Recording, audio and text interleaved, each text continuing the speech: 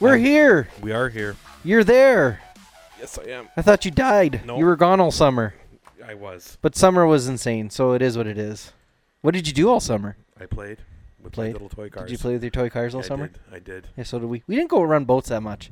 We did at the first beginning a lot. Yeah. And then it just died. Yeah. You're right. What weather and timing, I think. Yeah. This summer was busy, was it not? Like abnormally busy? Yeah. Did it feel like, or was it just me? No, it was busy. Yeah. Because we didn't even go scaling that often. I went a lot. I know you did. Like twice a week. But I was working like almost 60 hours a week. So Yeah, for me to go during the week was just a write-off. I'm not going to do 60. Yeah. That's crazy. Don't be afraid of the microphone. I know you haven't been in front of it in a while. Everybody's going to email me and say, we can't hear Jim. Yeah. Mike's not with us tonight. He's doing the family duty stuff, which, hey, we've all been there, done that, right? It's a little convenient for me. It's in my basement, and the stuff's in my house. So I don't have to go far. And I'm 5 minutes away. Yeah. Down a hill. That 5 minutes on a bicycle. Yeah. Even. Really, yeah. On a car, it takes longer depending on which way you take. True. So tonight we're going to talk to Sean from Sticky Licks RC, and as well we're going to talk to our guy Edwin over at Dutch Oven Designs. Edwin's been working on lots of new stuff. Don't mind Jim and I. We are enjoying the adult beverages of beer, so things might get a little loose and crazy. We're going to talk about the race results from the last Sioux RC Car Club race, the first race where we were all present. Mike didn't race. Obviously, he's the new president of the Sioux RC Car Club. He had a lot going on. He was calling the square dance. Yeah, and he had a lot going on at home, too, because, of course, Mother Nature kind of got in the way, and he didn't get as much work done at home. So he had to leave midway through the day to finish that up, which, hey, again, life happens, right? We're just racing toy cars at the end of the day. That's right. So we're going to talk about those results and anything else we can think of. I think Jim's getting ready to sell his Yeti because he wants one of those RR10 bombers. Is that what it is, Jim? That's what it is. That's what it is? It's So we're going to put some details out on the podcast about the Yeti sitting behind me with lots of upgrades. It looks so awesome over there because it's all shined up. And if you guys are interested, you can shoot us an email. Of course, there's two emails to get me at, mattmoose1984@gmail.com or mbmpodcast@gmail.com. You can get us on Facebook as well, MBM Podcast, facebook.com/MBM Podcast, Everything RC. And yes, Everything RC, we're going to start trying to delve into other things of RC. We're going to talk about our boats a lot more. Maybe not so much through the winter, but I want to start talking about some sedan racing, whether it be the VTA, which is like the vintage stuff, right? Yep. Vintage touring car or something. See, I don't know a lot. Jim knows a little bit more than I do. A little bit. We'll talk a little bit, look at getting into the F1 cars. We got some unique situations going on with the club, so we might be able to actually get into that kind of racing here and there. So we're going to talk all that kind of stuff too. But I think what we're going to do right now is we're going to take a really early break, which is going to, everybody's going to be like, what is going on? But we were late starting. We got to get our first guest on, Sean. We'll take a break, get him on, and we'll be back right after this with Sean. Are you looking for a custom t-shirt, hoodie, pit mat, or even custom vinyl for your house or home? Look no further than Dutch Oven Designs. They take pride in giving you the highest amount of detail in your design that is possible. All this while offering their products at a reasonable cost. Dutch Oven Designs. Quality is just a standard for them.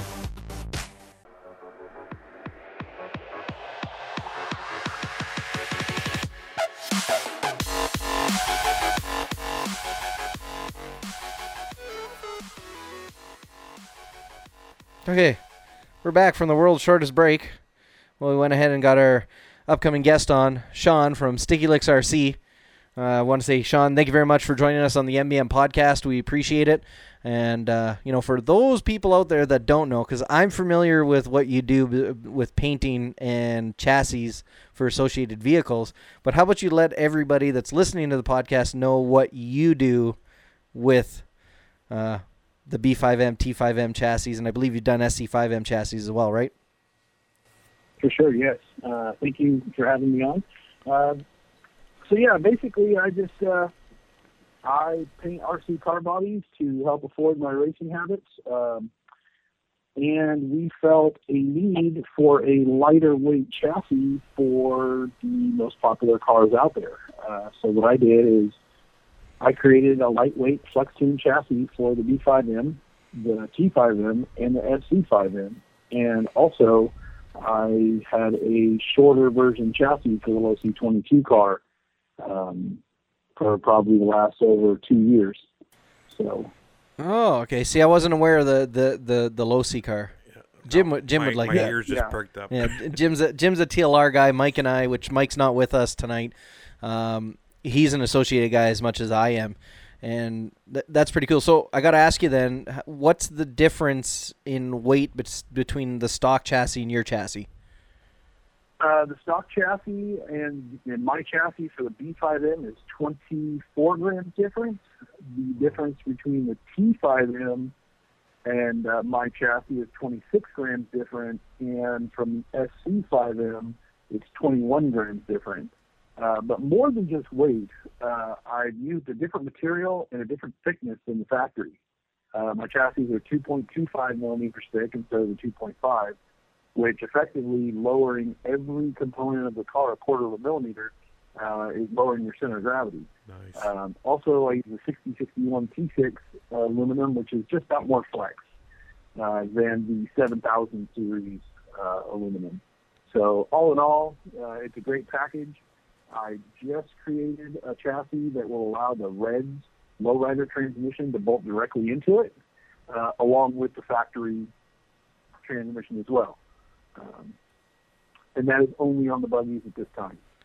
That's nice because obviously everybody's clamoring about the world's car, which, you know, Spencer Rivkin went out there and won the worlds with. And, you know, I don't know if Associated went back to the drawing board and designed their own between the time the warm-ups happened and the time they went to the worlds.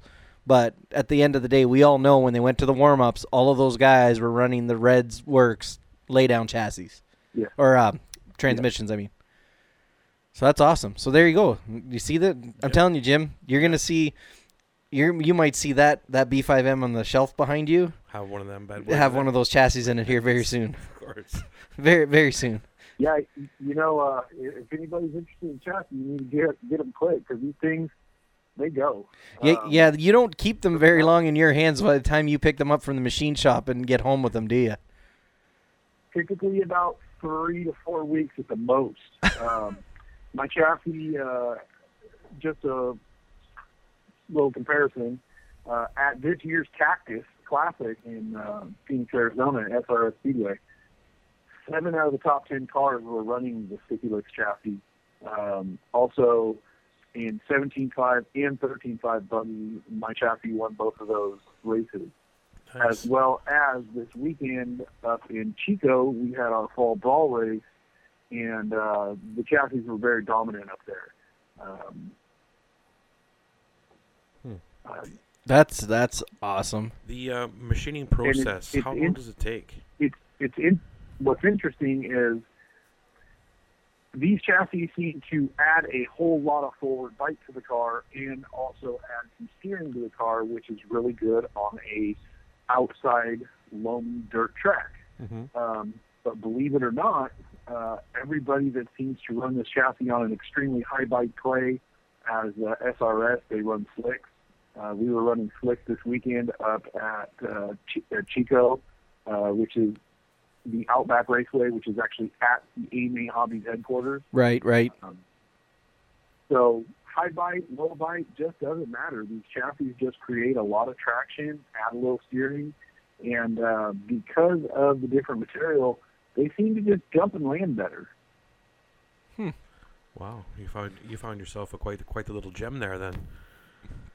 So you make for the Losi 22 buggy. Do you make one for the four-wheel drive buggy? I do not make one for the four-wheel drive as of yet. Okay. Interestingly enough, at Surf City at OCRC Raceway last year, I had 13 factory drivers running my Losi chassis, and lo and behold, 3 months after that race, Losi released their -2.5. Mm-hmm. So, of course, it is what it is in business. Here's the thing about my chassis that differ from most any other chassis out there. My chassis are made in America, out of America metal. I actually hold the certifications for the metal for all of my chassis. They can be made a heck of a lot more cheaper overseas, but, I want to be the guy that help support the American, what's what I'm looking for, the American dollar, I guess. Yeah. Oh, there's nothing wrong with that, with wanting to keep it American made. Yeah, there's nothing wrong with that. As I'm talking to a bunch of guys in Canada. Well, hey, I feel you. If I can buy something that's made in the USA as opposed to imported from China or anywhere else, I'd rather do that. No, I'm not knocking stuff that comes from over there because, come on, my TVs are from there. No, absolutely. Those guys over there have got it figured out. The laptop I'm using to record the podcast is from over there. And I'm not knocking the stuff, but if I can buy it from the same continent I live in, yeah, I'm all for that. So exactly. Mm-hmm. Yeah, well, the American economy with all these automotive manufacturers and everything is taking such a hit over the last few years that, I'm just trying to do my part, as little as it is. Oh, I hear you, man. We live in a city that is one of the, I believe, what was the article I read? One of the second or one of the largest steel makers in Canada. Yep. And they're going through some rough times right now, some real rough times. Yeah, if it goes down, we're done. Yeah. We're in trouble. The good news is people tend to still eat out, even though they are not working. That's right. So I think I'll be all right. Yeah. I work for a food service company on the day as my daily grind, so I spend a lot of time out there in and out of restaurants and stuff like that. And that's one thing I've noticed over 8 years of doing my job. It doesn't matter what the economy is doing. Even when we had the recession that they claimed wasn't a recession, people got to eat. People were still eating. So it wasn't exactly me making huge amounts of money, but I've made more money every year that I've worked for the company than I did the year before. And I started back in 2007, before the crap hit the fan. So. Oh, yeah. Well, I shouldn't say that. As the crap was hitting the fan, that's when I started working for them.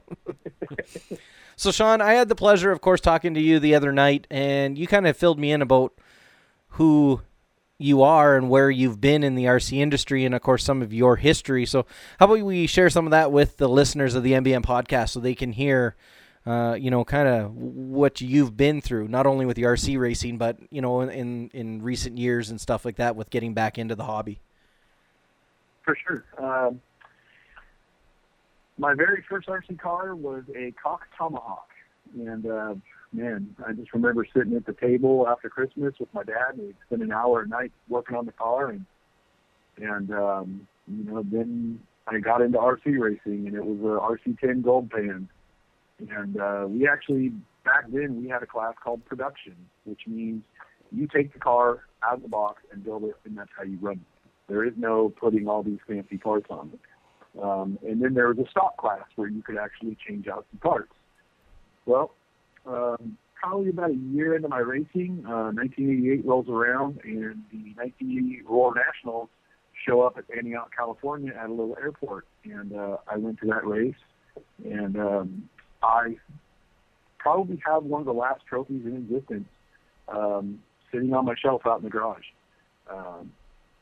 I ran an RC10 highly modified car, which was still considered, you could still run it in a stock class. Many years go by, I raced at a place called, as growing up, I raced at a place called Hobby Warehouse. That place came and went. Then there was another place called Capital City RC, which fell in the same building. And that place kind of went. And in the meantime, we all figure out what girls are, and the hobby gets kind of put away for a while. But in that time of growing up, like we talked about the other day, I built a very fast car during the Fast and Furious movie sequence right when it came out, and I wrapped the car around a light pole at 85 miles an hour. And it put me in a coma for 35 days, put me on life support for 27 days. I lost my right leg due to the car crash, and nearly lost my life. So looking for that adrenaline rush after I got out of the hospital, I started throwing myself off of mountains on mountain bikes, and got back on a motorcycle, got hit by a car, and the mountain biking and the motorcycles were just unsafe. So I got back into RC to fill my adrenaline rush, and it's just been, I haven't looked back since. It's been over 5 years since I've been back in the hobby. I started painting the cars just to afford the hobby. When the new B5M came out, the low speed car, the 22, just felt a need for some different parts. I even made a rear bulkhead for the Centro car when it came out, as short-lived as that car was. Yeah, tell me about it. Was that car not short-lived or what?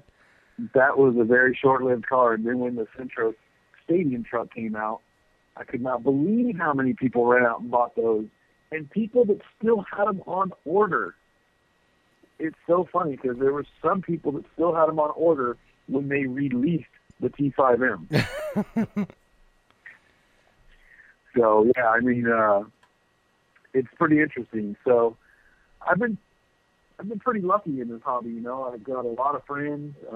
My racing has gone pretty big. I've got a incredible list of some of the best manufacturers in the business. I drive for both MIP, LRP, Sure Speed Motors, DE Wheels, Shell Racing Innovations, Upgrade RC, and of course my Sticky Licks paint jobs and my SLRC chassis, which SLRC stands for Sticky Licks Racing Components.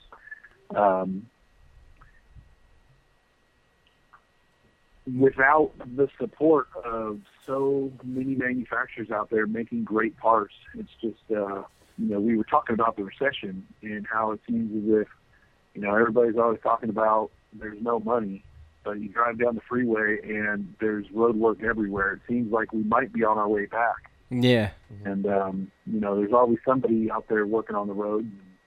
So, obviously things are working their way back. But I race once a week. I spend 5 to 6 days in my office painting bodies. I literally have probably 40 bodies piled up here to paint. And I have a different method of painting. I want to give my customers value.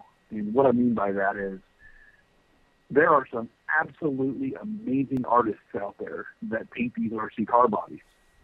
But the method that is used is kind of prehistoric.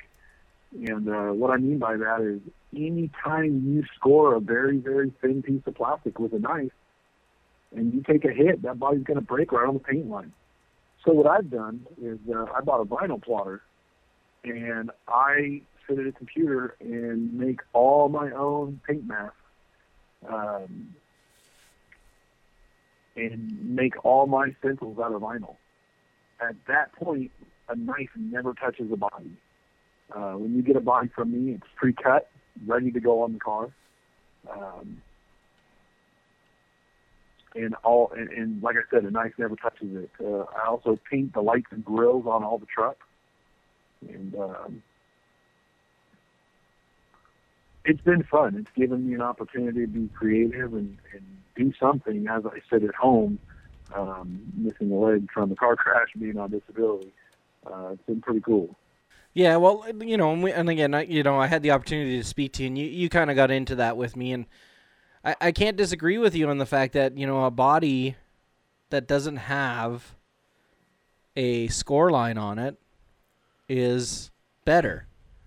And, people will sit there and argue and say, oh, well, I don't score them very hard, or I don't care what you say, because Jim's seen it firsthand with one of the bodies where I'm like, oh, yeah, I did a great job on it. I didn't score it that hard. What was by the end of the race day, the back end was it falling apart? True.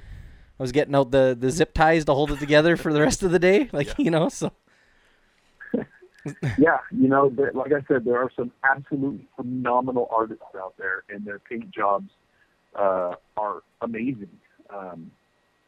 But it's just the method that's used. And, there's so many painters out there that I've talked to that says, oh, yeah, the same thing. I don't push very hard. I put a new blade. I run 10 blades per body, so they're always sharp and blah, blah, blah. But, I've seen bodies break from the best painters out there. It's just a method. No, it's one of those inherent things, right? But on the flip side of that, the method that I use hinders the creativity a bit. Due to the fact that when you hit a curve in a body, it makes that vinyl turn a different way.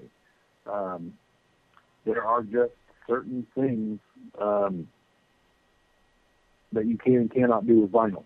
Yeah. But, I refuse to put a knife on a body, 100%. I want my customers to have value. I have one of my buddies that's been running a 4-wheel short course for over a year running one of my bodies. Of course, it's got its cracks here and there, but the main part of the body is still all together, just because, in my opinion, it's never seen a knife. Yeah, short course trucks take a... Yeah, they take a licking and keep on ticking, to say the least. No, but, like I said, we had this conversation, and we got into the subject of what you charge, and you're not out to left field on what you charge. I feel that it's reasonable, especially when you're talking about durability and when you're talking about somebody who maybe doesn't race as often, and they want that custom paint job as opposed to the 1 or 2 color rattle can jobs like I normally do for myself. Why not be confident in the money that you do spend and know that you're going to get a couple of seasons possibly out of it, depending on how good of a driver you are, because you might just destroy the body in general on its own. Or, you know what I mean? If you happen to race a lot one year, you get a full year out of it. Your investment isn't wasted if you get a full year and maybe it turns into your practice body for the next year. Because It's still not falling apart. I have a lot of friends that I paint for that get tired of the colors, or it's just not shiny anymore. It's just kind of scuffed up from, from wiping it down so much or whatnot, that they just want a new body. Yeah. It really makes for a long-lasting body. It definitely does. And, it's kind of funny. You mentioned a few of your sponsors there, like, DE Racing. I know Chris has recently moved on from DE, but, we interviewed Chris on one show, and, man, like, that guy just, like, kind of oozed DE. Oozed? Yeah, it was kind of... like we've talked about, I've been racing these cars on and off for over 30 years. And I just can't say enough about the quality of a wheel, the DE wheel. They offer colors. I run green wheels on all my cars, and that's who I am at the track. Everybody knows me because I run green wheels. My paint scheme is predominantly purple with a white front end with green pinstripes and green wheels. Every single car I have has green DE wheels on it. It's really awesome that they've brought back kind of the old school 80s colored wheels. It allows all the racers out there to be an individual and run whatever color they want. I'm rocking yellow for everything. You're a TLR guy, though. Yeah. Well. Don't go too far outside the box. I can't even say anything. I run white. I love the way my cars look with white. I'll tell you what, I do run Associated cars right now, but I bleed Losi. After the 88 World Nationals, I got a JRX2. I've just been a Losi guy ever since. But, these Associated cars, the new Associated cars, the 5 Series Associated cars are absolutely phenomenal cars. The plastics are better. They're easy to drive. Don't think I don't have the new 3.0 on order, because I'm waiting for that one. Oh, yeah. Chassis for that one, too. I do love the new 3.0. I'm not going to lie. There's been a few times where I've watched these TLR guys and been like, man, maybe I should just... But I don't want to spend the money on another car. Like, I'm happy with my AE stuff. If somebody... I don't know. Everything changes. AE cars are good. Yeah. They really are. Stop pointing at who won.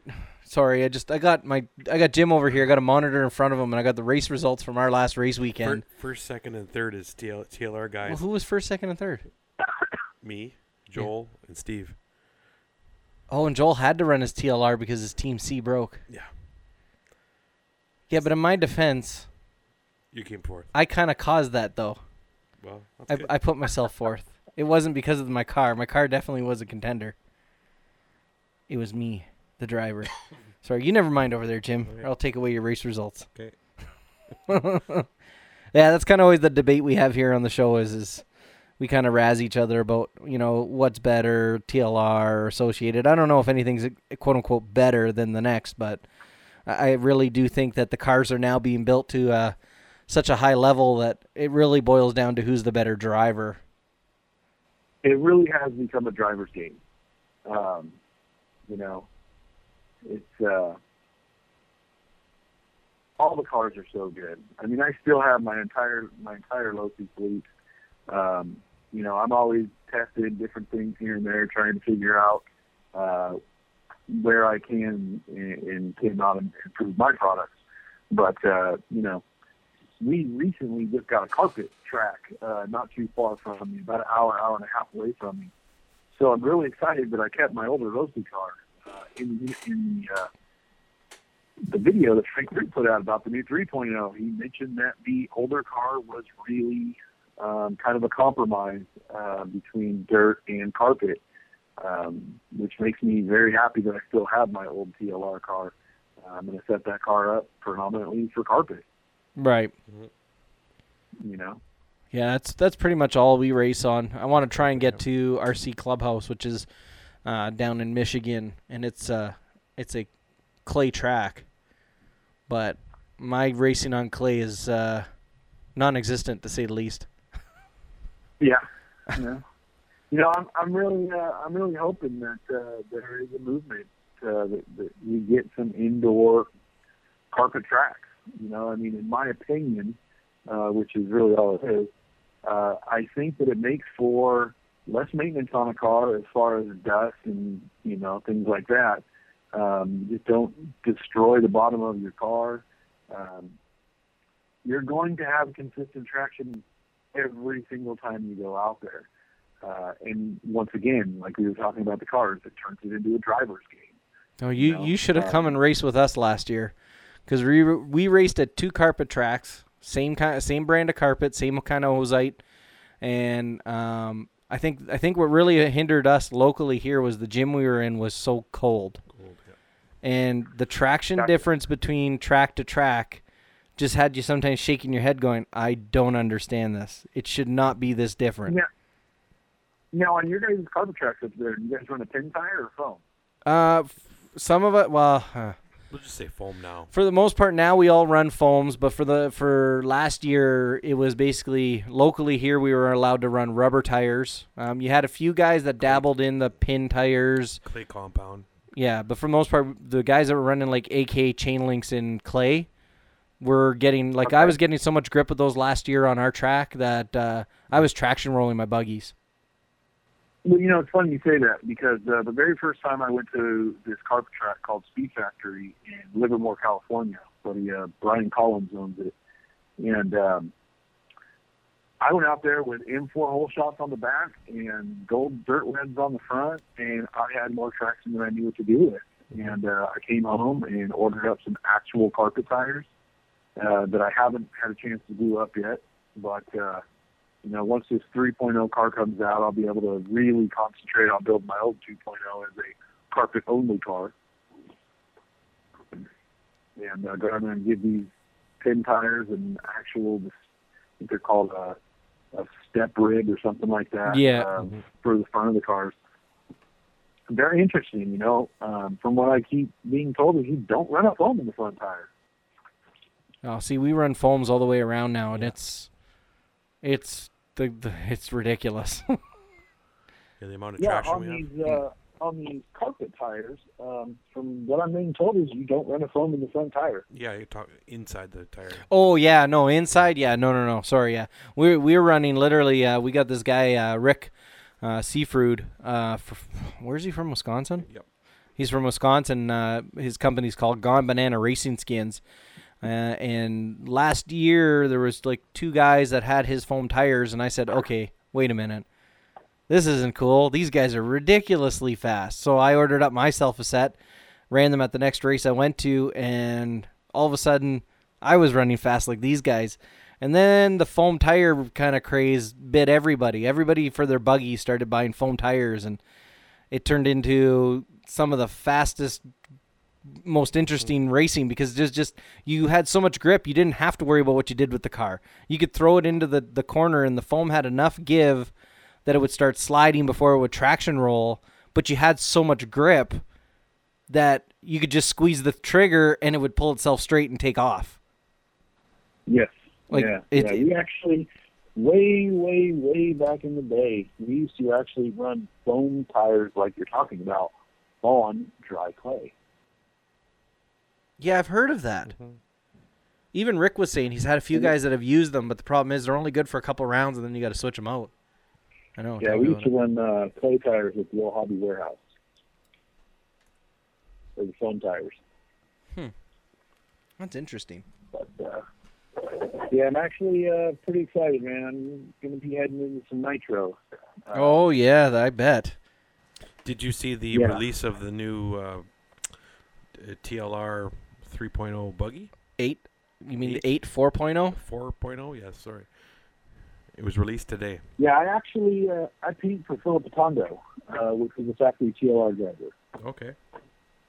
And I'm stuck with the old 3.0, but that's all right because you know by the look of the new car, as I'm sure there is quite a few differences, I think I'll be just fine with the old car. Yeah, it's so minute and changes probably that. I mean, you still have a weapon, so. But I shouldn't say anything, man. I literally picked up an NB48, a Tekno NB48, like the first iteration of nitro buggies from Tekno, and I'm happier than a pig in snot with it. There you go. I'm in the midst of building it all up right now. I've got the full ceramic race motor from LRP, which is it's such a beautiful piece of aluminum.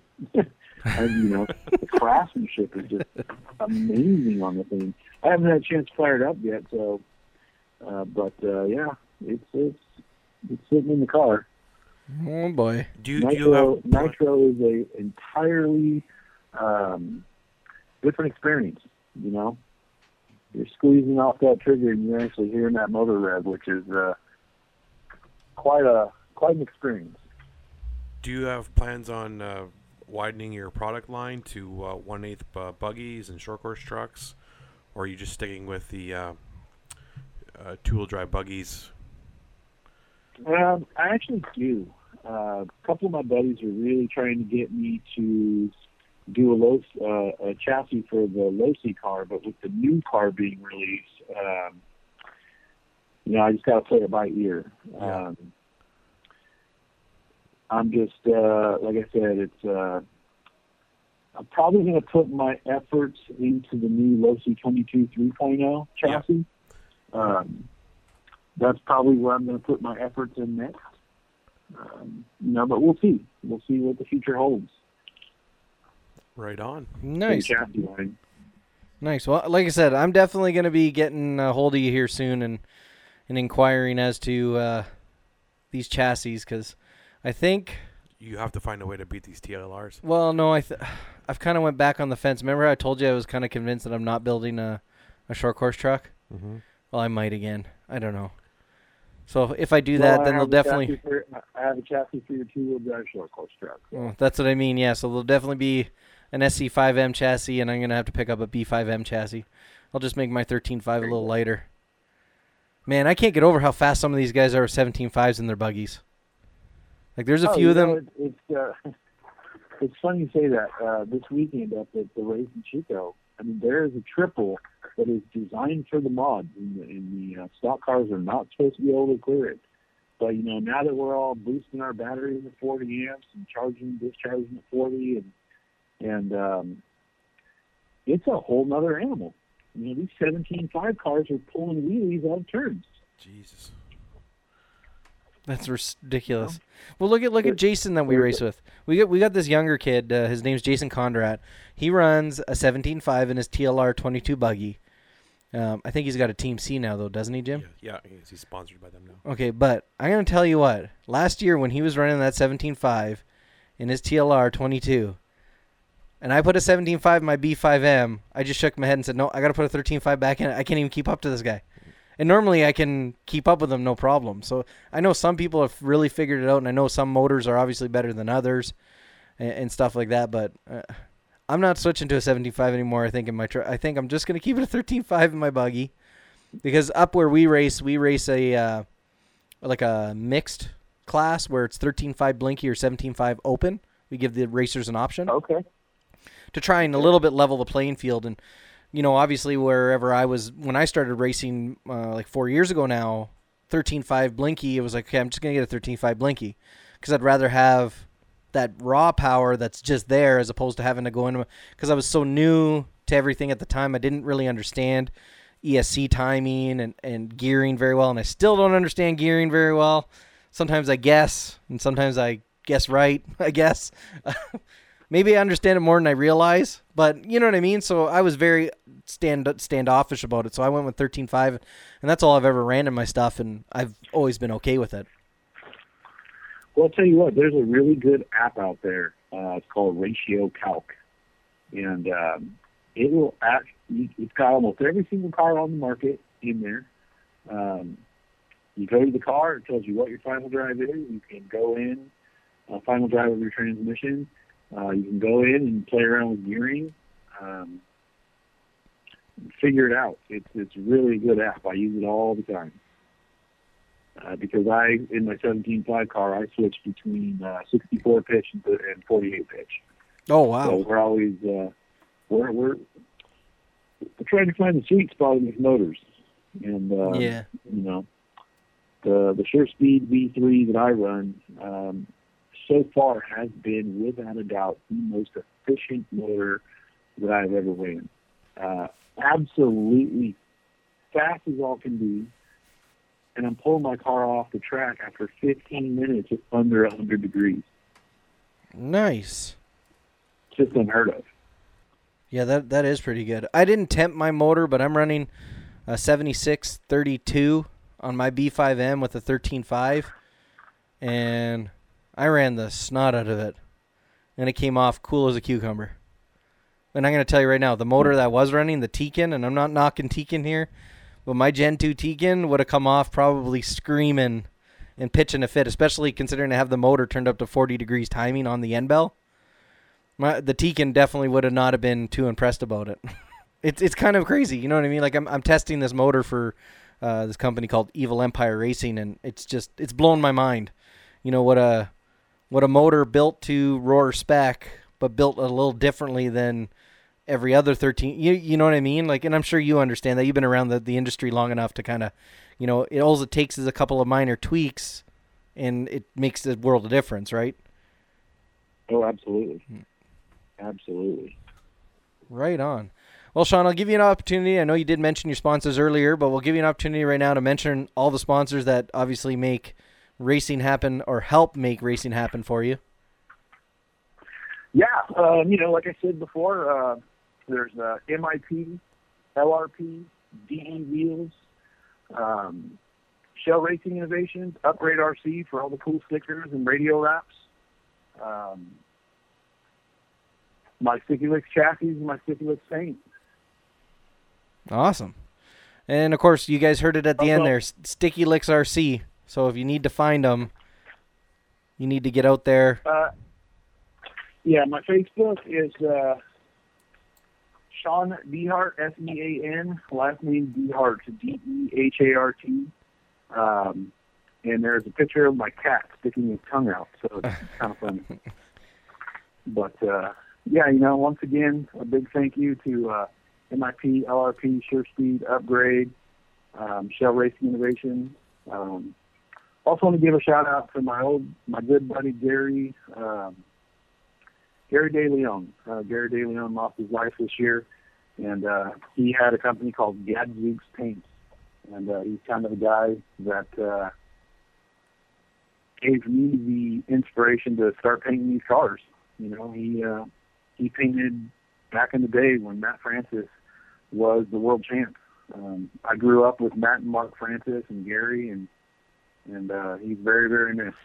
Right on, right on. Cool. Well, Sean, we're going to ask you to do one last little thing that we ask everybody we have on the podcast to do, and that's basically just give us, hi, I'm Sean from Sticky Licks RC, and you're listening to the MBM podcast. So we'll shut up and we'll let you say it, and then that way I can cut it out later and stick it in with the big mosh of people from Ty Tessman to Jason Snyder to Adam Drake to, I'm not going to keep naming names. NBM? Yeah, like Mike, Bill, and Mom. MBM podcast. NBM podcast. Yeah. Okay. So, you ready? Yeah, go for it. This is Sean at Sticky Licks RC with the MBM podcast. There it is. Perfect. Awesome. Well, Sean, again, thank you very much for being on the show. And, we look forward to talking to you in the future. What's that? Yeah, thank you guys for having me. He thanked us for having him, Jim. I'm deaf. You're deaf. There's this knob right here. I'm where going to turn it up. Yeah, there. See? Isn't that amazing how that works? There you go. I know. Headphones. Who would have thought? With volume control. Independent volume control. God of all things. Who would have thunk it? All right, Sean, again, thank you very much for being on the MBM podcast, man. I wish you the best in the future. And, of course, if you got anything new, if you happen to work on that new chassis for that TLR or whatever and you want to talk about it, feel free to reach out and we'll have you on again. Thank you very much. You guys have a wonderful evening. All right, man. Take it easy. Okay, ciao. Bye. Well, that's it. A little bloop bloop. Cool. A little bloop bloop from Skype. And that's that. That's that interview. Good old Sean DeHart on Facebook. Find him. Sticky Licks RC. Cool paint jobs. He makes those chassis. You know what? I kind of failed to do some research. And what I should have done is I should have found out. Do you know off the top of your head how much that factory light chassis weighs from the B5M? No, I don't know that. Of course. Let me Google late it right now. I'm smart, but not that. Difference. Yeah, no, it's awesome. Everybody wants to hear me type. Sorry, guys. We're still working on it here. I don't know. It's been insane. Kind of lost touch with it. I'm kind of not used to hosting because, I do the TSR-RC Speed Shop podcast with Tim Smith, and he kind of does all the real hard work, and I just sit there and kind of make fun of him or laugh when he does really weird things, and yeah, I don't know. So it doesn't... Really? Does it give a weight? I don't know. I'm looking. It should. It must. I'm sure it's on here somewheres. I don't know. Maybe I'll have to go to a break and find it when we come back. That might be easier than me letting everybody listen to me click here. Oh, wait. I might have found it. Let's see here. It's one of those things where you got to almost have two buggies to test. Do a lap, because you know your own buggy. Yeah. Have one identical to it. Different chassis. I can't believe this. They actually didn't. They put this. Anyway. All right. We'll take a break. We'll come back. I'll have that information. Then we're going to talk to Edwin from Dutch Oven Designs, kind of get what he's doing new. Nice. And then we'll get into the Sioux RC Car Club results. How's that sound? That sounds good. Does that sound good to you? Awesome. Sounds good to me. We'll be back after this break. Cow RC, the radio-controlled maintenance king since 2008. Providing the RC community with the world's best pit mats, part trays, performance aerosols, and much more. Through smart design, superior performance, and 100% made in the USA. Cow RC products are a real value. Satisfaction guaranteed or your money back. Follow Cow RC on Facebook, Twitter, and Instagram. Or order direct at cowrc.com. Save 10% with code IMOO. That's code IMOO. Cow RC. Maintenance King.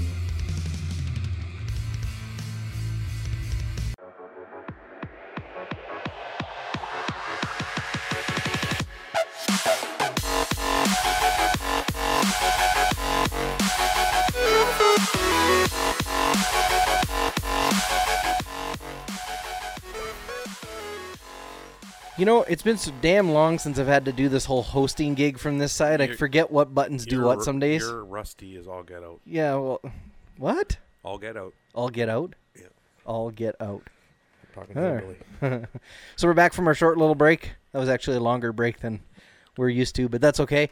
We've got our good friend Edwin Hartman on from Dutch Oven Designs. Edwin, how are you this evening? Good. How are you guys? Drinking, Drinking. so we can't complain. It could be a show, I guess. It could be. I'm gonna have to edit that out. Thanks, Jim. Ah, no problem. It's all good. Keep you working. I think I know where we are in the time somewheres. Yeah, a minute into the first recording of the third recording. I'll find the spot. 45 minutes in. My cans are still over there from the last night. Yeah, that was a. We won't get into that. Good old one. So Edwin, what have you been up to over at Dutch Oven Designs? We've been busy with the shirts, and a couple months ago we actually purchased a really expensive printer, and we do decals now as well as like wraps and full color t-shirt printing for those that desire that. So quite a lot of things going on. And you do some chassis protectors now too, right? We've got some chassis protectors already designed. We're still expanding that. Of course, I don't have all the different chassis just sitting here to make the templates, but we've got one for the B5M already, since I have that car, as well as for the Techno SCT 410 and EB48. And we're currently working with Rick Seffroot on all the Team C chassis too, like the TM2, TM2 SC, etc.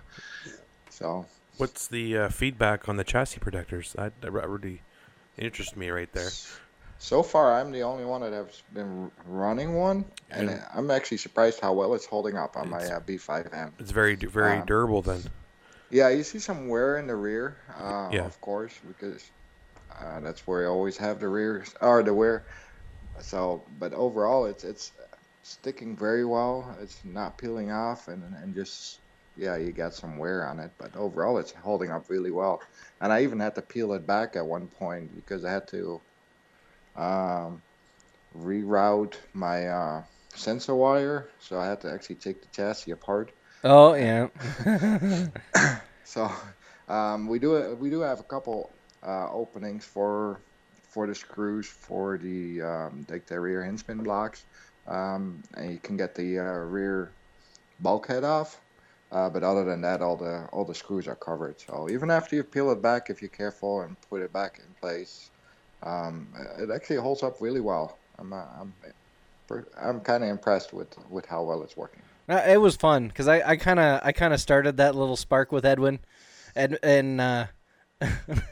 and yeah, it was cool. You know, here I am, I'm peeling duct tape that I normally put on the bottom of my B5M off. I'm setting it on my scanner bed over there. I'm sitting at my computer. I'm watching the scanner kind of scan the bottom of it. And I wanted to make a really clear one for him. So I set it as high as I possibly can for dots per inch. And I get over here, and it takes like almost a half hour to put the whole picture together. Mm-hmm. And then I look at it. It's like, oh, it's 500 meg. Yeah, I can't send that to him in an email. So I was like, yeah, we're not going to keep that one. But it was fun, and I'm glad you got a B5M to actually get the measurements, and I know we were out on a few, but I think we did not too bad considering. Yeah, we were really close. Yeah. We've got one for the Hot Bodies D413 as well, by the way. Nice. I forgot about that one. Well, since you're in that business, I mean, if I was in that business, I think I'd go and buy the chassis, right? Because you want to get it bang on, no? Well, yeah. One's run out eventually. But the beauty part was, see, Jim, the first time I sent it to him, right, he kind of made a template, and then he emailed me a template and said, okay, cut this out and see how it fits. And like I said, the scanner unfortunately can't show you that little kick up that's on the edges of the chassis. Sure. So it was a little short on each side for that, off by probably, I'd figure, about a millimeter, maybe a millimeter and a quarter on each side. And then he had put it into two pieces because it was too big for a regular size piece of paper. So it was funny, when I cut it, the bottom part fit perfectly. But then there's literally like almost like a 5 millimeter gap between the top template and the bottom one. I'm like, we need like 5 millimeters. He's like, are you sure? I'm like, well, unless I'm really, really bad at cutting out paper. Yeah, I'm pretty sure. I'm really bad at cutting out paper. Yeah. I followed the lines, I swear. But no, it was fun. It was kind of different for me to work on something like that. And then, of course, Edwin started looking for a B5M, and you ended up getting that one that I kind of turned you on to, right? Yes, I did. Perfect. See, look at how that works. So he obviously got one, and it made it a lot easier. Finally getting back into two-wheel drive. Hadn't done that in a couple of years, and been doing all right. TQ'd at Thornhill Junior a couple weeks ago. Nice. And then the traction went away, and I sucked. Yeah. So how different? Because see, I don't run enough 8-scale in a race environment to really see how different. How different is it going from, like, say, your e-buggy to, and I know it's obviously way different because it's 4-wheel drive to 2-wheel drive, but how different is it from going from 10-scale to 8-scale? Like, is the 10-scale seem a little bit more temperamental, or is the 8-scale a little more touchy? I'll tell you a little story. When I first got the B5M, I borrowed a 17.5 from a friend of mine to put in it because stock was the big class here. So I went out to Thornhill, ran 2 packs through, got kind of bored because 17.5 ain't all that fast. So I brought my SCT 410, put that out there, and yeah, I almost pooped my pants because the power difference is so big. I couldn't even drive the short course that night. Since then, I put a 10.5 in because that's the only other motor I could just get easily while I'm waiting for the Gen 3s from Tiken. And the difference hasn't been as big anymore, so I've been able to adjust a little better. When the traction is high, which normally is the case at Thornhill on the indoor track, going back and forth is not too bad. Once the traction is a little lower, any 4-wheel drive will drive a lot easier than a 2-wheel drive. So then switching back and forth is a little harder. Okay. I think partially depends on the layout too. With Thornhill, you kind of have to go fairly slow and clean lines on the pipe. So you can't really drive a 4-wheel drive car or short course or 8-scale very hard. So it makes switching a little easier too. Right. Okay. Yeah, I'm not gonna lie. I've been staring at a brand new SCT 410.3. I just upgraded to the .3, and that car is phenomenal. Yeah. It's really good. I've been thinking about retiring the SC10 4x4. Putting it out to pasture. What? I know. That truck's money for you.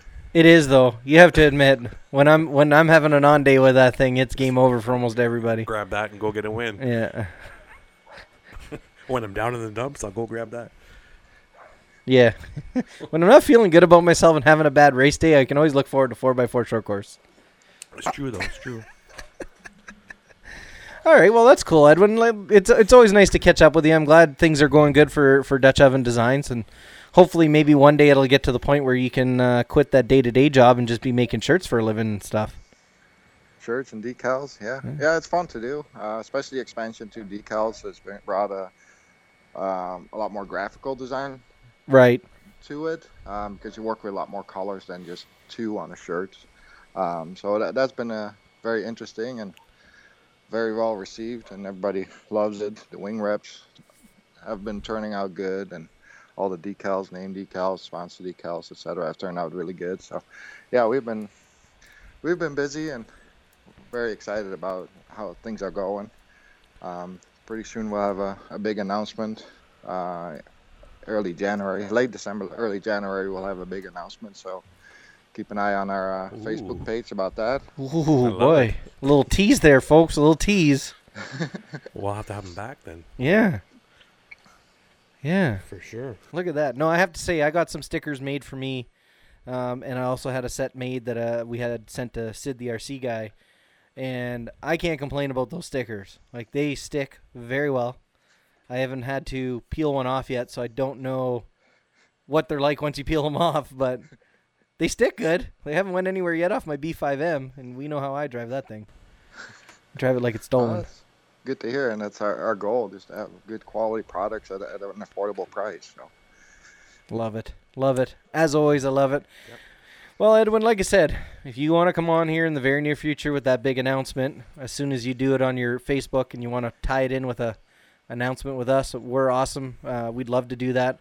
And of course I can talk to a good friend of mine over at Live RC, either Brandon or Aaron, and I'm pretty sure we can get you a little bit of love off of liverc.com too. Front page, boom. It'll be there. I'm glad that I actually have those contacts myself too from being a race organizer previously. So yeah. They will be on there too. You haven't. This isn't your first go around on in the RC world. That's right. And then of course, Tekno is accepting resumes right now. You're the team manager for which region again? Southern Midwest. Southern Midwest. So that's Colorado, New Mexico, Texas. Oklahoma, Arkansas, Louisiana, Mississippi. Nice. But we're accepting applications for all regions, even internationally. Yeah, I've seen that. People can just go to our website, technorc.com. I believe it's under support, and then join the team. There's an entry there, and then they can fill out an application, and then the team managers will review it. And if you're a good fit, then we'll take it from there. If you fit all the right categories. That's right. Well, that's awesome. Yeah, because I seen that there, and of course all the they started rolling out each team manager for each area there just started posting this region, that region, and then it's just it was kind of funny because everybody's like, oh, I wish you guys were accepting. It's like, guys, just chill. Everybody's still got to post their stuff. Relax. Yeah, it's kind of funny. Initially, the plan was just to have resumes by email, and then a couple guys at the headquarters figured out a good way to integrate it with a CRM system that we use for tracking that kind of stuff. Right. So it's all integrated now into a system, so it's a lot easier for us to keep track of resumes and our current drivers as well. So no more emailing. Just go to the website and fill it out. We'll take it from there. Look at that. And I'm pretty sure if you peruse around enough on the Tekno website, too, you can actually find a map that will show you. It's actually on that same page. It is? Okay, perfect. Yep. So when you guys go to the Tekno website and you go to that information where it'll give you all the managers for each region and everything like that, it'll actually show you on a physical map what region you might fall into. They make it quite easy to do. Nice. Who would have thought? A company like Tekno trying to make things easy. Only a company like Tekno. Exactly. Well, hey, come on, let's be real. How many other manufacturers out there, Edwin, when they make a new one? I'm using TLR as an example right now. Do you really think that you'll be able to buy all the parts to go from a 3.0 to, or from maybe I shouldn't even say I can't compare 3.0 to 4.0 because you probably can. But do you really think you can go out and buy an 8 1.0 and then turn around and get all the parts to make it a 4.0? Probably not, right? No. They probably changed the chassis somewhere in there, right? Yeah. Yep. Now, I know even Tekno's done that, but for the most part, a lot of the stuff, like the NB48 that I got, I know I can turn it into an NB48.3. Yep. I'm going to have to get serious into my nitro racing if I'm going to spend that kind of money on it. But I'm excited to have one, and I'm super, super jealous of the Alpha Dragon 3 motors, engines that a lot of guys are running. Those things look insane. I actually started running one recently, and that engine is amazing. It comes broken in from the factory, so you don't have to mess with putting half a gallon of fuel at a slow pace in your driveway through it. Right. You just do 2 tanks easy, and then after that you can start working towards a race tune. And I've been very impressed with that engine. It's got a lot of power, it's got a lot of top speed, and it runs very well. Yeah. Super idle. So, and in my opinion, easier to tune than the previous Alphas as well. Nice. Has Alpha really discussed, like I haven't looked at the website or anything like that, have they really discussed how they broke the engine in? Like, is it a cold break-in? Is it actually a running break-in? Or? Actually, I do not know the answer to that one. I'm going to have to message our good friend Ryan Lutz. He'll know. Oh, yeah, sure he'll know. Sure he'll know. All right, well, awesome. Yeah, there's actually a funny story that you mentioned, Ryan and the Dragon 3. Ryan was at the Sick Cross in California a couple weeks ago. Right. Had some issues with the engine. That was a Lutz Worlds Edition that had like 8 gallons on it in his Truggy. Right before the main, he decided to plop a Dragon 3 in. Let it run on the box for a little bit, put a race tune on it, and actually raced it in the main. Wow. So. But that guy can drive anything. No practice. Yeah, remember when we interviewed him? Yeah, it's like, how often do you practice? When I have time for it. Yeah. Like, it's like, oh my God, come on, dude.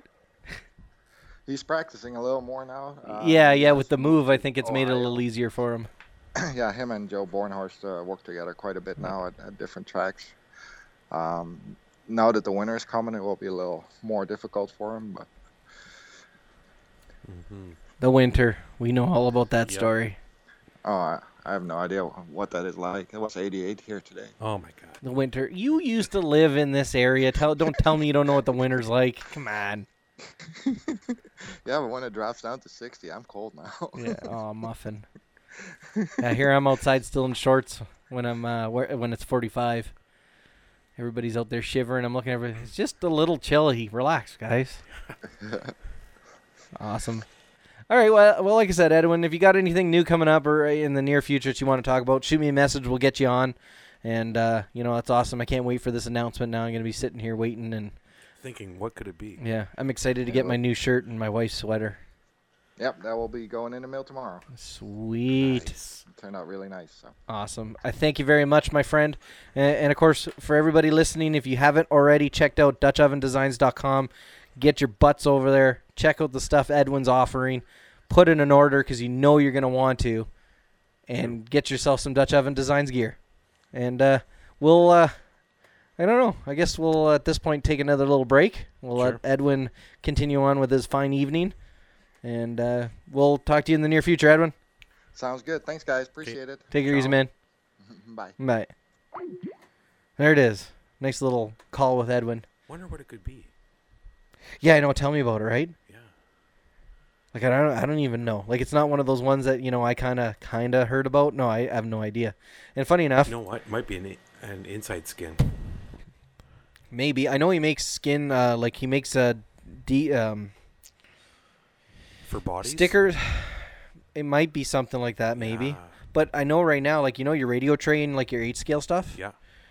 He makes a decal set that kind of covers the radio tray on most of them. You mean the radio itself? No, like the radio tray inside, like the inside your car, that your radio box is on and everything like that. He makes ones that, you can get your name on and stuff like that, and it's like kind of follows your scheme.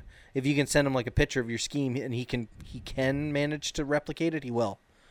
This dude, some of the stuff that he does, he's got skills. Blows my mind. Yep. And I appreciate everything he does because he's done some pretty wicked stuff for us over here at the podcast. And, if you guys want an MBM podcast shirt, Edwin does have them on his website, DutchOvenDesigns.com. You can go in there, select your size and everything like that. Leave him a special comment. If you're anybody in Canada and you want one, get a hold of me and Edwin. We can kind of work something out as far as getting it across the border without shipping going through the roof. And what? I should get one for my new bomber. You could. Just custom. Because I'm a loser like custom that. Made. Bomber on the back. So you remember how I was wondering what the weight of the stock chassis is? You found it? Well, no, I put a thing on like the Team Associated Nation on Facebook. And boop. Well, Sean sends me a message, the one we just interviewed, Sean from Sticky Licks. He sends me a picture of a stock B5M chassis on a scale. Now, this is without any of the foam on it, nothing. 132 grams. Okay. I don't know what a factory light chassis weighs, but his chassis weighs, he sent me that picture too, it was 106. Well, I didn't want to get into the whole is lighter better with him because that's his thing. And but he's trying to sell it and make money. And it's kind of complicated because I think I honestly think there is a level where a little bit of weight off is better. But I think these guys are going to the extremes and taking a lot of weight off. I'm the wrong guy because I got titanium screws. So yeah, you're Mr. Shave as much weight as you can. Yeah, but to a point where I know when I put in my 3300 SMC battery, my buggy doesn't perform as well as when I have the 4300 in. That little bit extra weight kind of makes that extra weight gets it planted more in the corners and all that. Well, I did the same with my B5M there last year. I ended up putting either the square pack in it or a set of saddles for the extra weight over the shorty.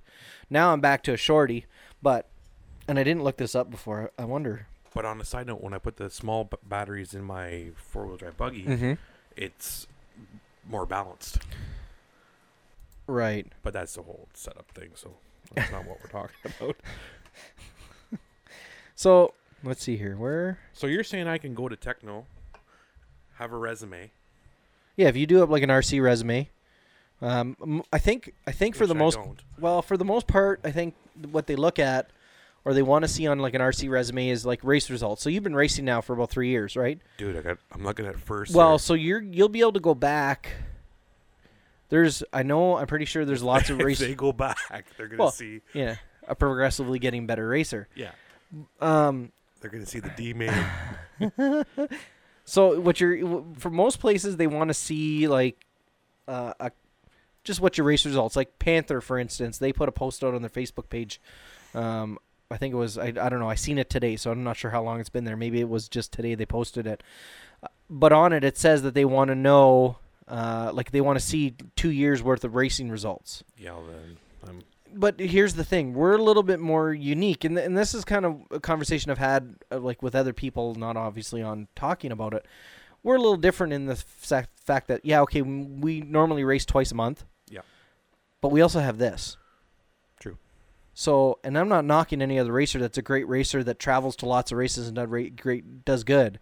Because don't get me wrong. But we can't travel. Like, I mean, we can, but we have to pay to do it. But it's not even that. It's not even that, Jim. What I'm saying is there are tracks within 5 hours of us that we could travel to and race at. We're not going to. I'm going to try. I got a wife and kids. No, I know, and so do I. So it's hard. But those racers that are sponsored that go to those tracks regularly, you're going to get a certain group of guys that come out to the track and see this guy sponsored by this company, see his car that's got X, Y, or Z product in it and go, I need to get that, and go get it because of that driver. Mm-hmm. I don't know if we'll ever get to the point on this podcast, maybe we're there, where we start talking about a product a lot. People say, well, if it works for them, I need to try it. Dude, we can do anything. But, that's the other part of this thing, right, is we could do so much with it. And that's where I see we're a little bit unique in the sense of, we're not racers that travel all over the place and race. And, we're good racers, I'd like to say. We're not amazing racers, but we're good. We all have our moments where everybody goes, who the hell is this guy? Where did he come from? Yeah, like this past weekend? Yeah. Dude. Yeah. Jim Sandbagger Buchanan over there. They're like, who? Yeah. So... But I think we have a unique ability to represent a company or a product through the podcast. And I don't even know why we got into this conversation, really. I know we're talking about sponsorships are coming up and people are applying and stuff like that. And I guess what I'm maybe trying to say, if there is a manufacturer out there that's listening to us right now and you're interested in working with us, we're damn good. We want to work with companies. Of course, we're not just going to work with any company because they offer us a deal. We obviously want to make sure it's a product that we use. That's where you've come to me, and I kind of make that face like, but I don't want to, because I'm running this, and this is what I'm winning with. We won't say who. Well, but like I told you before, that's fine. You don't have to. But when I come out with that stuff and I spank you, you're probably going, okay, can I get in on that now? Can I, please? Like I said, when you're coming up with the 4-wheel drive buggy, I was going to Earnhardt you for, I don't know how long I had left, like a minute and a half. But for a minute and a half, you would have to work. Yeah, and you remember what I told you, right? I'd wait till that second last lap, and I'd Kenseth you right into the friggin' boom. You were going to have to bring your lunch pail to work. But you pushed it too hard, and you... Well, that's what it was. I pushed a little too hard because I was dead set in trying to catch you. You were like Maverick on Top Gun, and I was Iceman. Slow and steady. Yeah, slow and steady. I am a rock crawler, deep down. So. Yeah, deep down inside you are. Yeah. So here's kind of what's interesting. So I'm looking at some weight differences here. And funny enough, the Max Amp Shorty that I'm running weighs the exact same amount as the SMC Shorties that we ran. Mm-hmm.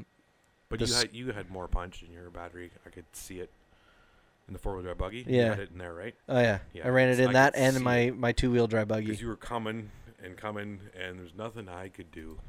Yeah, well, I was also running a 6.5 turn motor in it. Yeah, and geared at 2281. Yeah, but I had the 10.5 geared to that short little track that we had. Yeah, but still. No, it was a fun. I had fun racing. It was almost Earnhardt time. I am good at that though. Well, I kind of did give.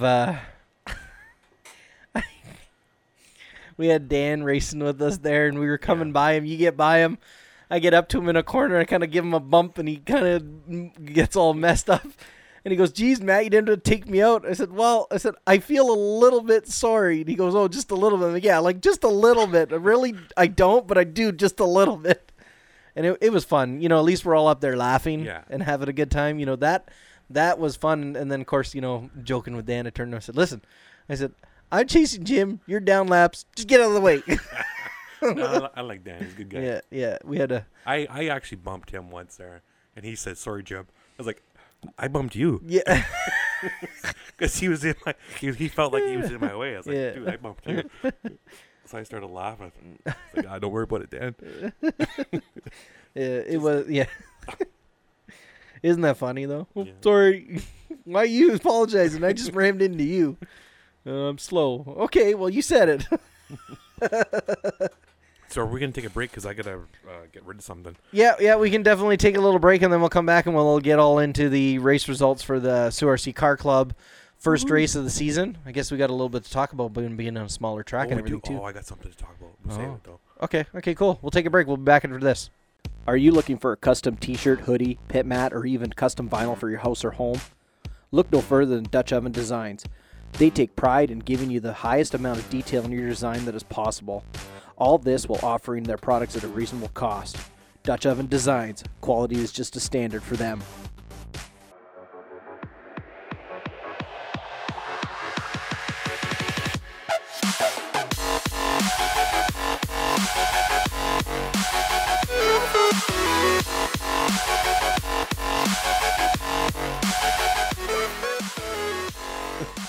Getting the hang of it here a little bit more, Jim. Yeah. Getting the hang of it. I miss Mike. I wish Mike were here. Mike's busy. Then I'd have somebody to make fun of. I can't make fun of you because you're bigger than me. You could probably hurt me. It's not as much fun. Plus I'm too pretty. Well, that's what you say. Mm-hmm. So, finally, on to the race results from the Sioux RC Car Club. Finally, get to go racing. Because, let's be honest. Without racing in my life... It wasn't even 2 months ago where we weren't even sure if we were going to race this year here in town. When they took away Gaylord, a little part of me died. Yeah. So I turned up the whole rock crawling in the summertime. Like I went twice a week by myself, smoking cigars in the bush. Yeah, it's kind of sad, but whatever. I upped my game in that. And now that we got racing back, I feel complete again. I know. I was jonesing for racing, like really, really bad. You have no idea. Like I went hunting for Casey's first race. I was up hunting.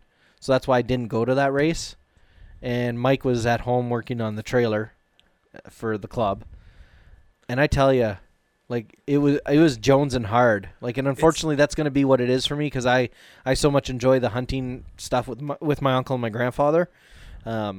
That's what I'm going to be doing in October's, right? So to me, it's going down with Palumbo on his pain pills, driving the truck a little too fast. It's going to the big boy restaurant in the morning, eating the buffet, destroying the buffet for $10 US. Can't beat that. Bacon. And then it's the competition. Okay. Yeah. Seeing old faces. Yep. And then there's people out there that I've made it my life goal to beat. Right. And I like these guys. I love them. But deep down, I must win. I try every week and I fail, but I'm not going to give up.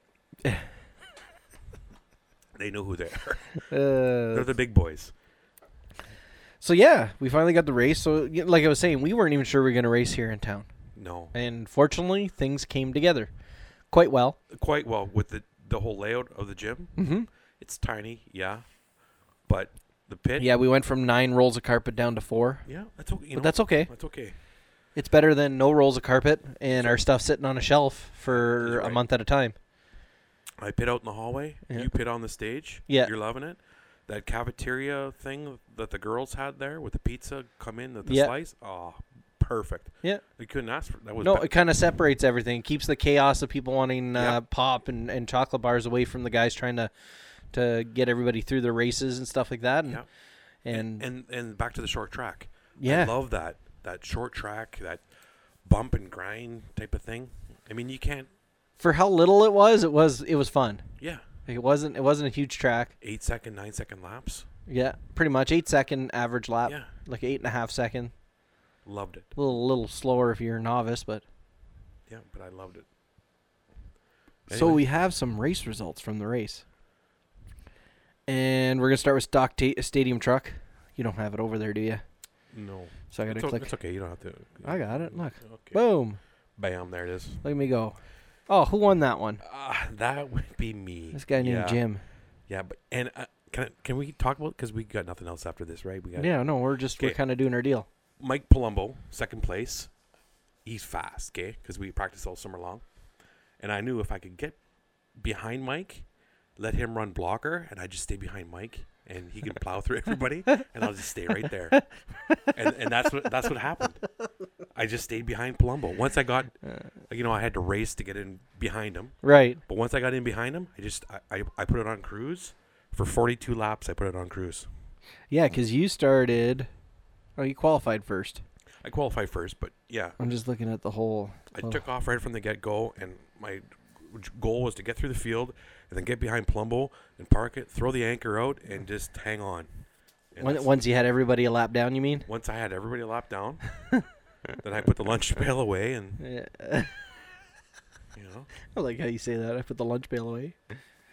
But yeah, it was good. So yeah, you had you in first, Palumbo second, third went to Charles. Back, and thanks to those guys for coming down from Sudbury. Yeah, long drive for those guys. We also had.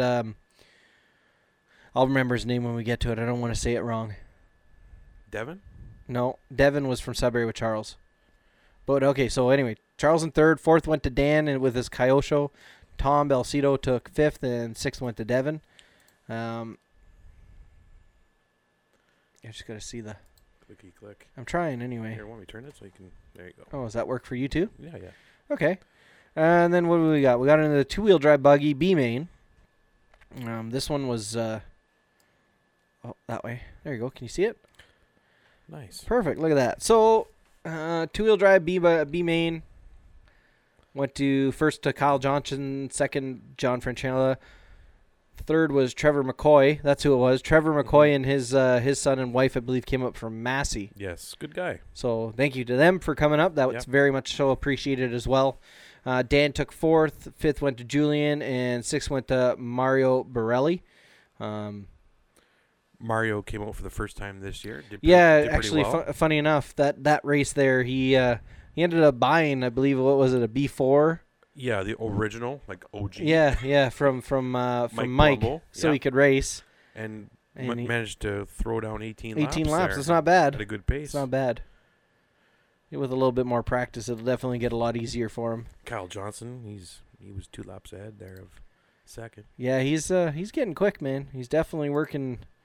He's working towards it, that's for sure. He's definitely working towards it. We all know what it's like to kind of be in that what do you call it? That bubble position where you're kind of you're getting there, but you're not quite there. Mm-hmm. Well, he won the B-Main, so he was probably pretty jacked. Yeah, I bet. I don't blame him. Do you blame him? No, I remember my favorite win was the D-Main years ago.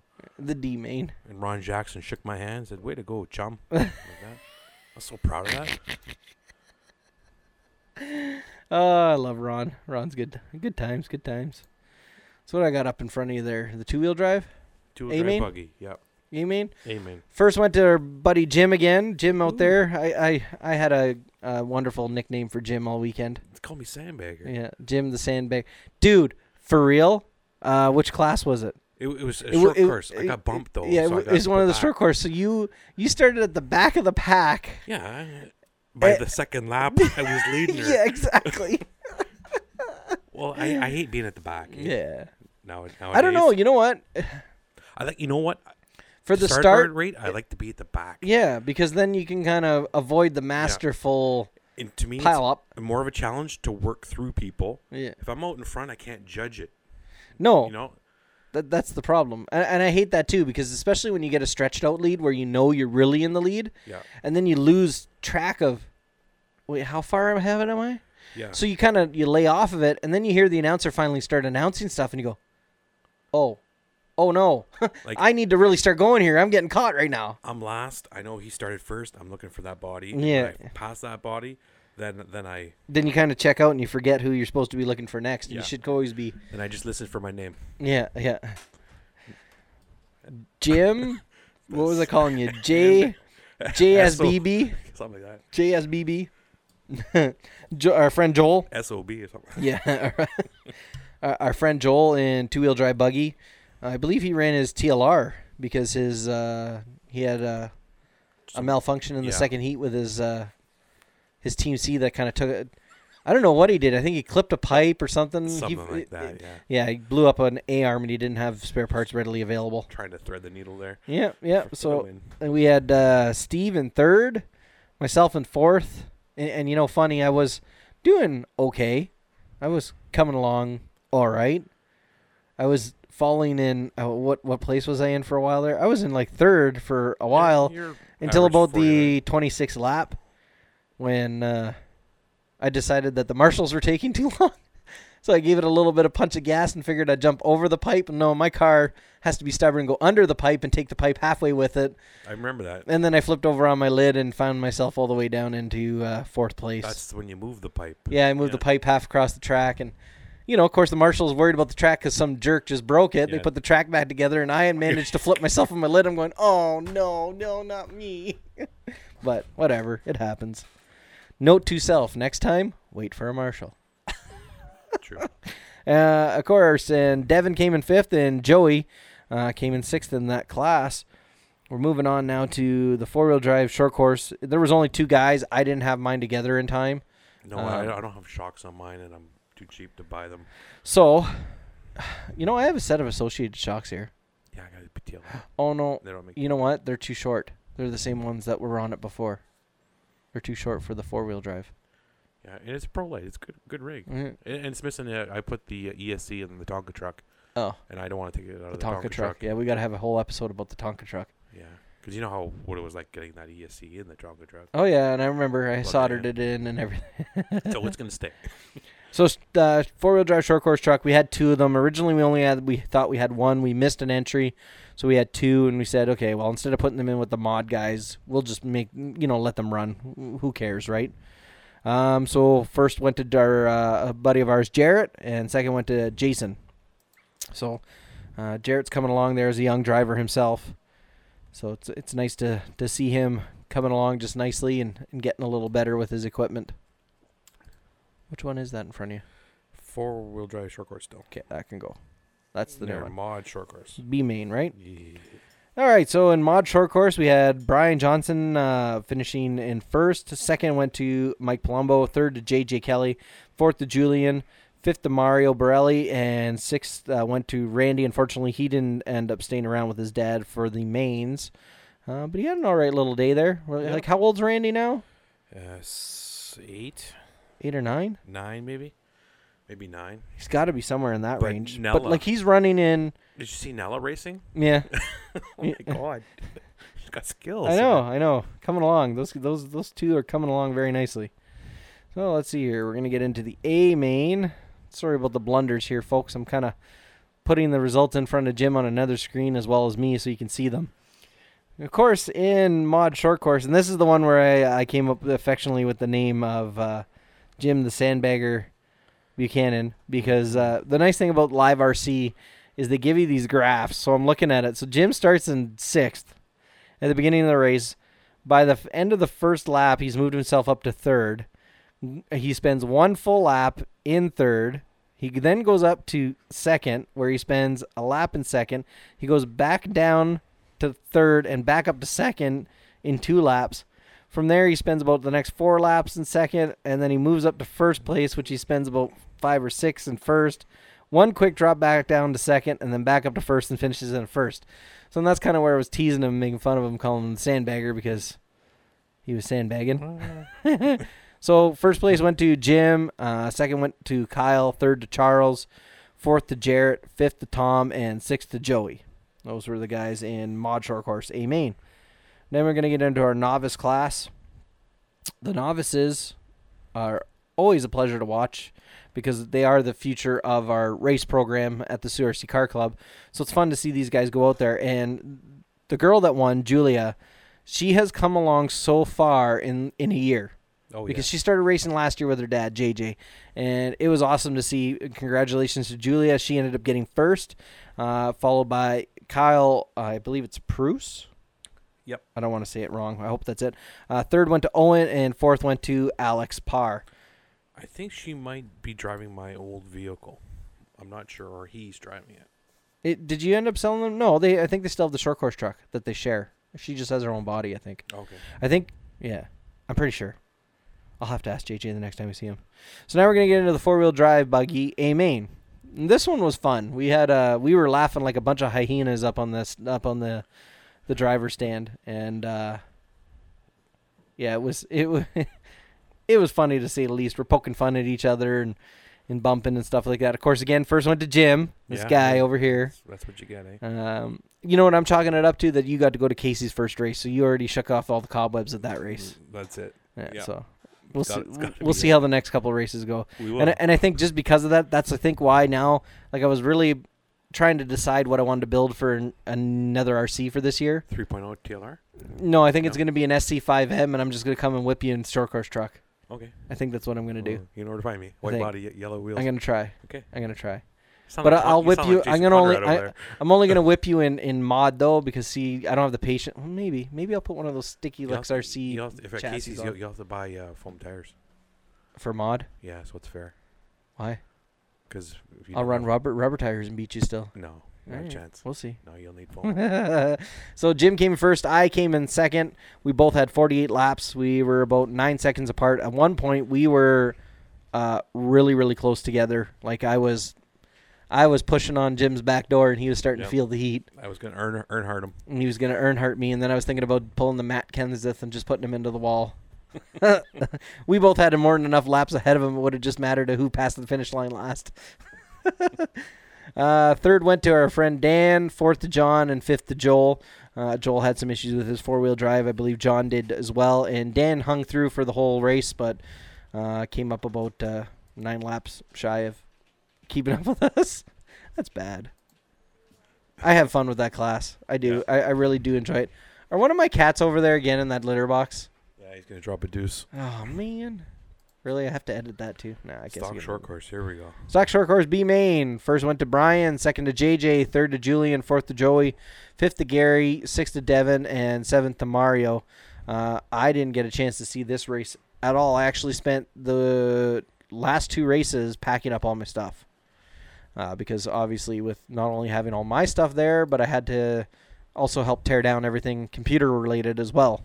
So in this race in the mod short course, this is stock short course, A-Main, Kyle ended up finishing first. Second went to Steve. Third went to Jim. Fourth to Mike Palumbo. Fifth to Tom. Sixth to Brian. And seventh to Charles. I think Charles had some issues. I'm not sure what happened with Brian. Who else here? Tom had 33, 35 to Palumbo, 36 to Jim, 42 and 43 from a second and first. So it how fast were the laps on that fast lap?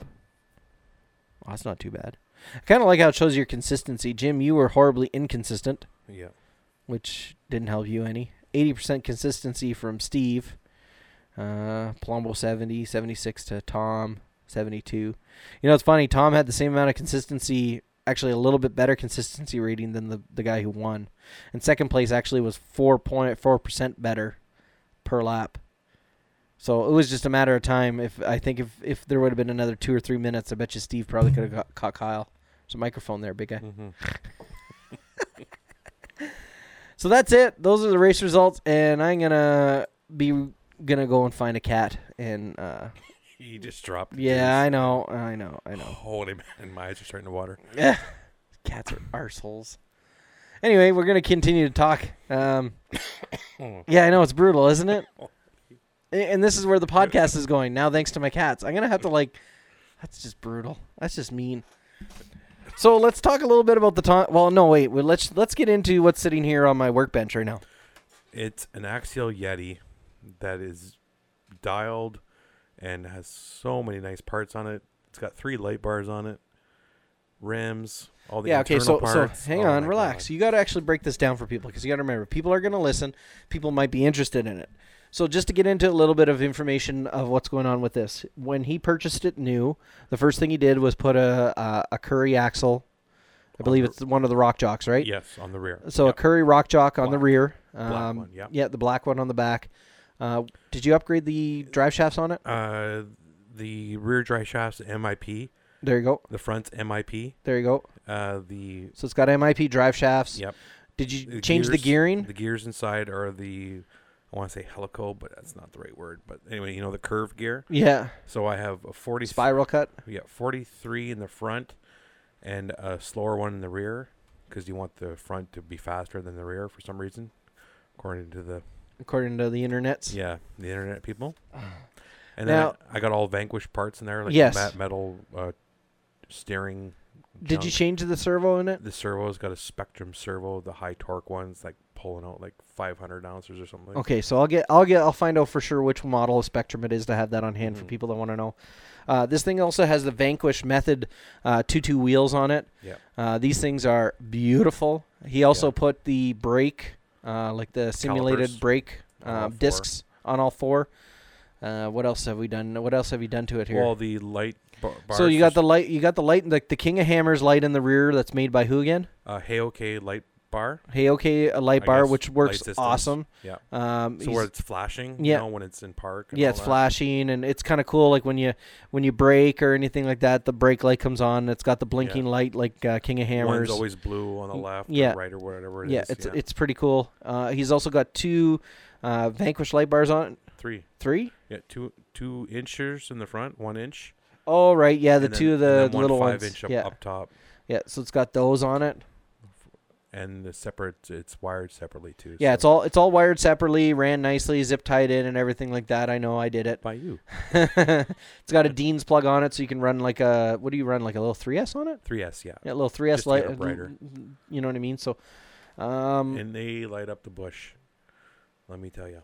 You didn't do anything else. It's stock motor and ESC, right? Stock motor and ESC. The motor was fine. It had enough power, but the ESC was on a hot day.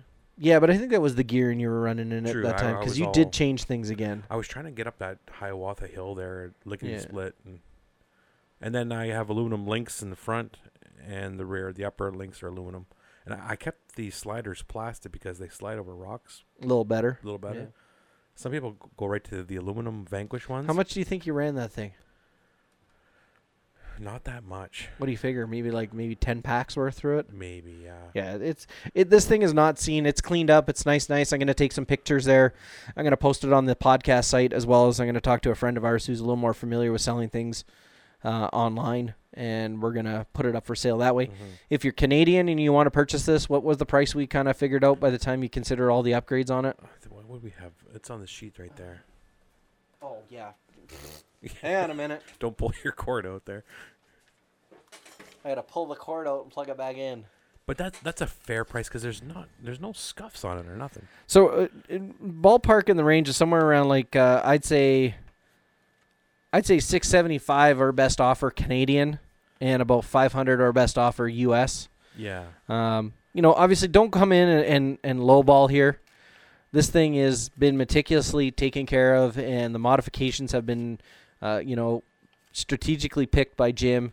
Mm-hmm. And I dare you to go online, go ahead and purchase everything that's on this thing, and then complain to me that he wants what he wants for it used. Just for instance, when I took off the back pumpkin, the cap, the grease inside is clean. Nice. I mean, I can't see it getting dirty, but it still looks like I just put it in there. Yeah. So, whatever. So, yeah, if you guys are interested, get a hold of me. Send us an email at the podcast. Send us a message on Facebook, whichever way you want. This thing will be going up for sale on one of the RC websites, and when that happens, I'll make sure through the podcast page I share it as well. I think Jim really wants one of those RR10 bombers. Yeah, it's more of a scale to me. The Yeti, when I got it, I was like, oh, sweet, King of Hammers type vehicle. But I've had it, and it's lost its luster, which happens with everything, right? They always come up with something new, and like the Losi 3.0 buggy. Do I need it? No. Do I want it? Heck yeah.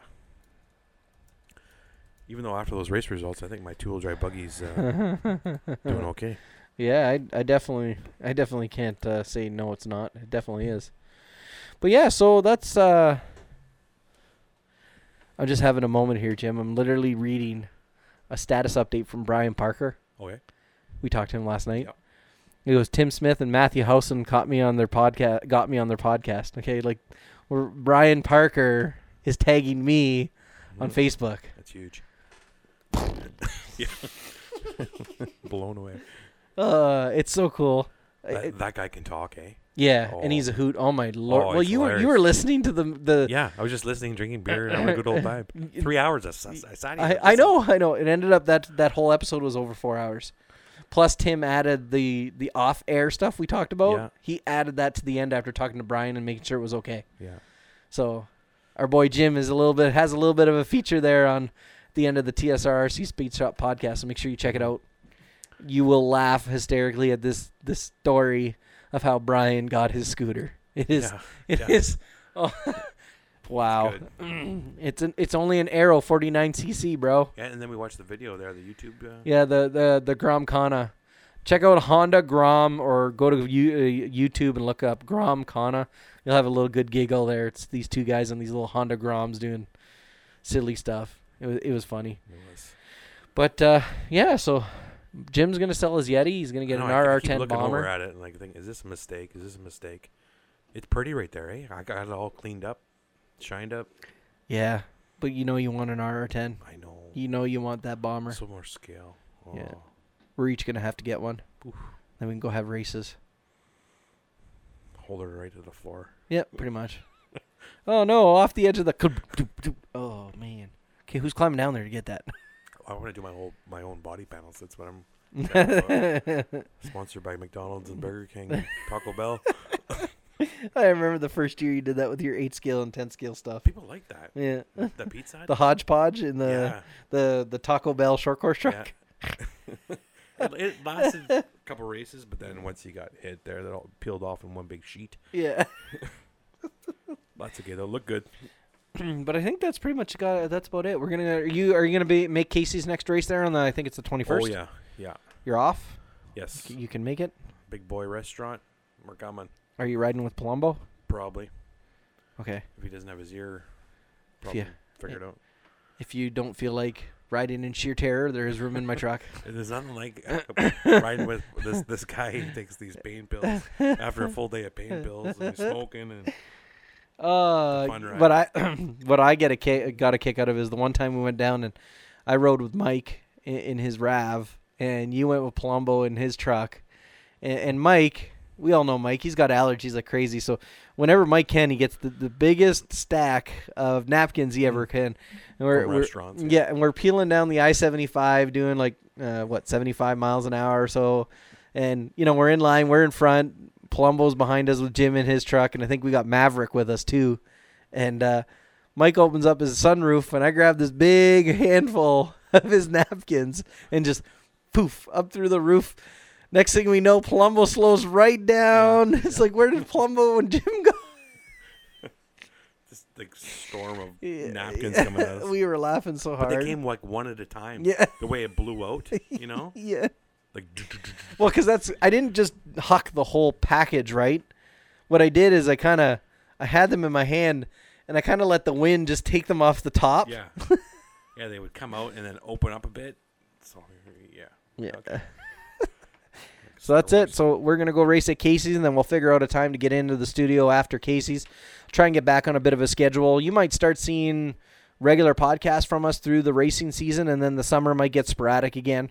I think that might be the best way for us to do it. I was really, really trying to get us on like a 2-week schedule even through the summer, but the reality is we just got way too much going on. Definitely maybe next summer we'll try and get maybe one a month in as a group. I hope Frank's at Casey's, and then we can talk about his race. Yeah. A friend of ours, Frank Hansen and Scott Avery, both went to the Horizon Hobby Shootout. Yep. Maybe when we go to Casey's, if they're there, we can pick their brain. And I can record a little interview that we can slap on our next podcast live right there standing with them. Yep. And Scott, too, doing the videos. I want to thank him for that. I watched each one. Yeah, he records the races, eh? Yeah. So thanks to Scott, and I think you can catch him at Fathead Racing, Boats and something or other. Hang on, let me. If I'm gonna give somebody props, damn it, I'm gonna make sure I do it. Yeah, he's a nice guy. Fathead Racing, RC Cars and Boats. It's a group that you can join if you feel that you need to be in on that information. And he posted lots of pictures from the Horizon Hobby Shootouts and boat racing. Be awesome. Yeah. If there was a race, we'd be in it. I know we would. Yeah. I don't know how you'd control the classes. I don't know how all that stuff works. It could be something we could look into to have fun with. Just bigger, better, faster. Well, when you think about it, where we were going up at Mark's Bay to run, that's the perfect little area to race in. Yeah, just a buoy. Well, but that's it. You can go out there, tie out the buoys because it's not that overly deep. Yeah. You know, it gets up to your waist, probably at the deepest point out that we go. You're able to walk out and clear the racetrack area to make sure there's nothing right there under the surface. Well, Scott was saying too, where he goes, where the one episode where the helicopter went in the water. Yeah. He says it's pretty shallow there too, so that's why they like going there. Well, yeah, because it makes it easier to retrieve your boat. True. Don't get me wrong. Where we were running at the little marina for the sailboats, that's another good little spot. But when the wind gets nasty and it's upside down, because of the talent that was walking by too. True, not gonna lie. Yeah, definitely. Jeez Louise. Thank God I bought that little inflatable boat. That thing came in handy, man. Yeah. That wind was blowing that day, and my boat was floating towards the opening. Mike and I got our tubby little butts and inside the man. That would have been a picture to be had. Picture 2 minions in a boat going. Yeah, pretty much. Yeah, that's it. Think about 2 minions, overweight minions, in a little inflatable boat. You can see the guy with board. See, I have kids, so I can see that. Nice. All right, so I think that's going to wrap it up for this show. You know, we of course want to take a moment to thank MKS Servos. Myself, I want to thank MKS Servos. They are great. I wish I really could get Jim to start getting over to those. Got to thank Mike over at Evil Empire Racing. I'm testing a 13.5 short stack for him right now, and so far it is proving to be a very impressive motor. Can't forget my friend Heath over at Cow RC. Heath, thank you very much for all the support that you've given me and the podcast, helping us out with giveaways, which stay tuned. We're going to be doing another one here very soon. And we can't forget Dutch Oven Designs. Edwin, he helps us out with making us all of our shirts. And I'm not going to say that, Jim. Okay. I'm not going to say it. But thanks to everybody that supports the podcast, all the fans, all the sponsors. It just makes it worth doing. It's fun. We have fun with it. We like talking. Again, we are really going to start delving into the everything RC side of things. So you're going to hear us obviously talk about our racing and what's going on in that world and news that we want to talk about, but you're also going to try and start hearing us bring up different topics. So stay tuned for that. And if you have any ideas, I know some guys have sent me messages asking about sedans and stuff like that. I'm going to talk to a couple of guys from the sedan world and try and get them on and start getting into that side of RC. So without anything further, Jim, you got anything? I got nothing. I got nothing left. From myself, Jim, and of course Mike, who wasn't with us tonight. Thank you very much for listening to the MBM podcast, and stay tuned. We have more coming your way. Later. Check you later. Oh, you know what? I made a boo-boo. Boo-boo. Guess what I forgot to do? Intro out? Yeah, intro out. Cue the music. Oh, look at that fade in. Look at that fade in. Okay, we're out, folks. Have a good one.